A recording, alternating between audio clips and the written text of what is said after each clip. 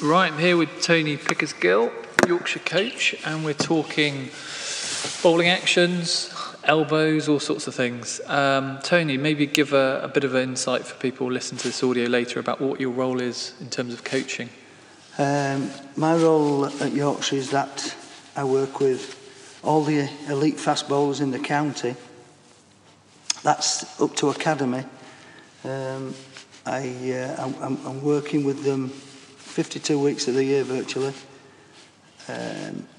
I video them on a regular basis. Analysis.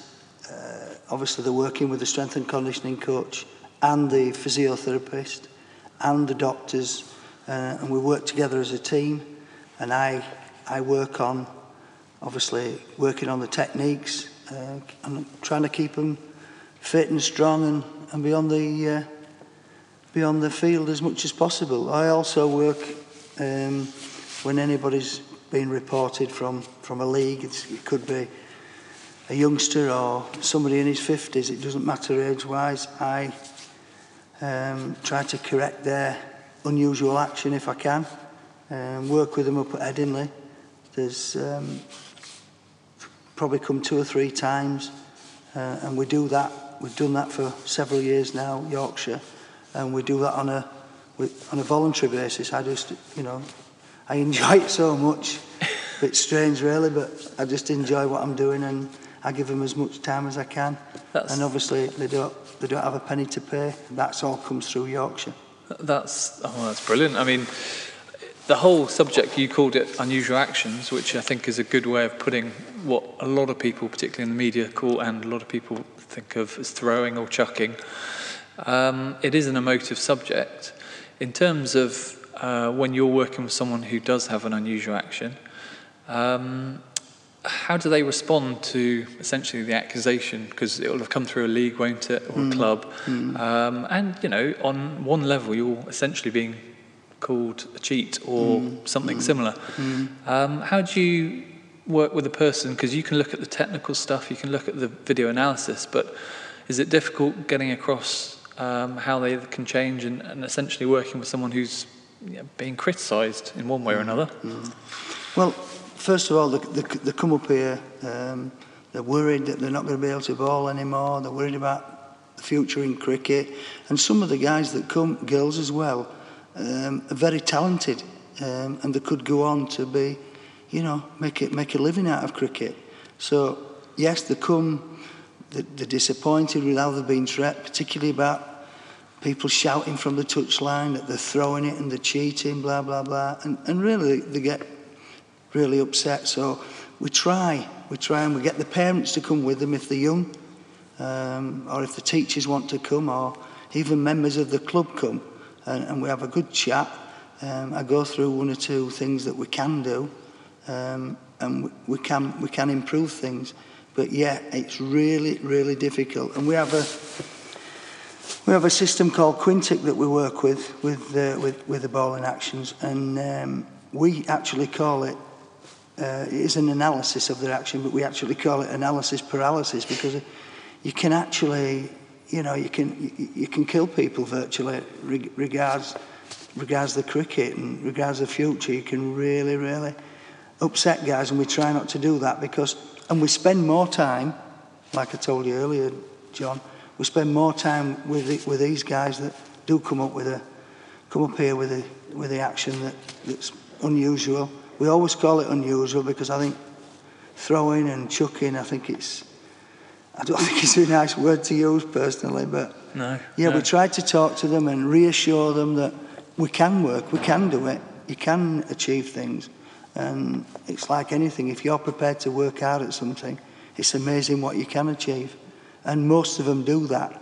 I know you mentioned it earlier about it's easier with youngsters, which it is, because obviously they're still growing, they're still developing, they haven't been bowling for many years as some of these older guys, so it's a little bit easier to change. But it's difficult. But I think it's important that we just give them that support. And I don't know what other counties do, I've no idea, but Yorkshire, like I've just mentioned today, we've got a meeting with Martin and Dizzy and all the staff, and they'll ask me about things like this, and they take an interest in it, and it's important that we work with the guys that are not going to be professional cricketers. It's just as important we give as much support as we can, and that's what Yorkshire County Cricket Club do. No, that's fantastic, and I suppose you mentioned at the end there professional cricketers. I was surprised recently to hear about Kane Williamson. Is he a bowler who you've seen in terms of analysis? I know you work with some of the younger players and all the players working through the academy and all age groups. And what's your view of the bowling action? I know he's going to have to go through the same protocols anyone would who's been reported. And it seems to me, as an outsider looking at it, there's a tougher stance maybe being taken in terms of bowling actions. What's your view, and particularly on Kane, I suppose? With Kane, that doesn't actually come into my remit. Okay. It's actually done by the ECB, with him being a professional cricketer, an international cricketer.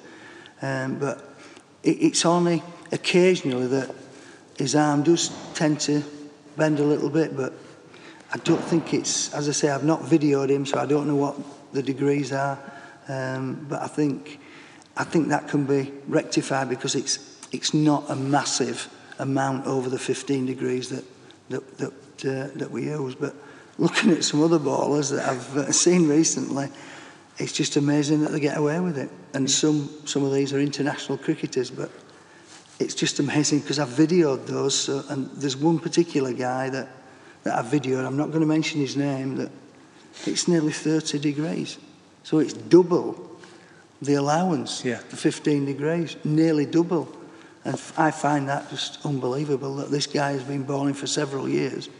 And Kane, who's really a part-time bowler, that he's just bowled a few overs and then they're on his back. Do you think that's partly due to publicity, because you had the Sri Lankan bowler in the England series, and he was obviously tested before and cleared. Then he was bowling against England, and people on social media, fans, Sky, it was picked up and commented, and a storm sort of grew. And off the back of that, he was obviously reported. And then you almost wonder, is the eye on this sort of issue for now and any other bowlers? So maybe that's how Kane came about. Well, I've seen him bowl in the nets, and it looks perfectly all right to me with the naked eye. But you can't always see everything with the naked eye. You need to have it videoed. But I just think that the lad just is a part-time bowler, like Adam Lyth. He's bowled an handful of overs, yet there's all this hoo-ha about his action. But I'm sure that he'll take it all in his stride and endeavour to try to get his arm a little bit straighter. But that's how it is, I'm afraid. Talking, I suppose, about straight arms, my own bowling action, I'm a bowler and play league cricket in Yorkshire, due to an elbow operation, probably similar to Tim Bresnan had a while back. I can't fully straighten my arm. What's the situation in terms of coaching someone who maybe has a situation like that? Or I guess I'm thinking about someone like Murali, we talked about off the audio earlier, with it's a fairly unique situation, but it's quirks of their health or whatever, where they can't fully straighten the arm. Is that still legitimate?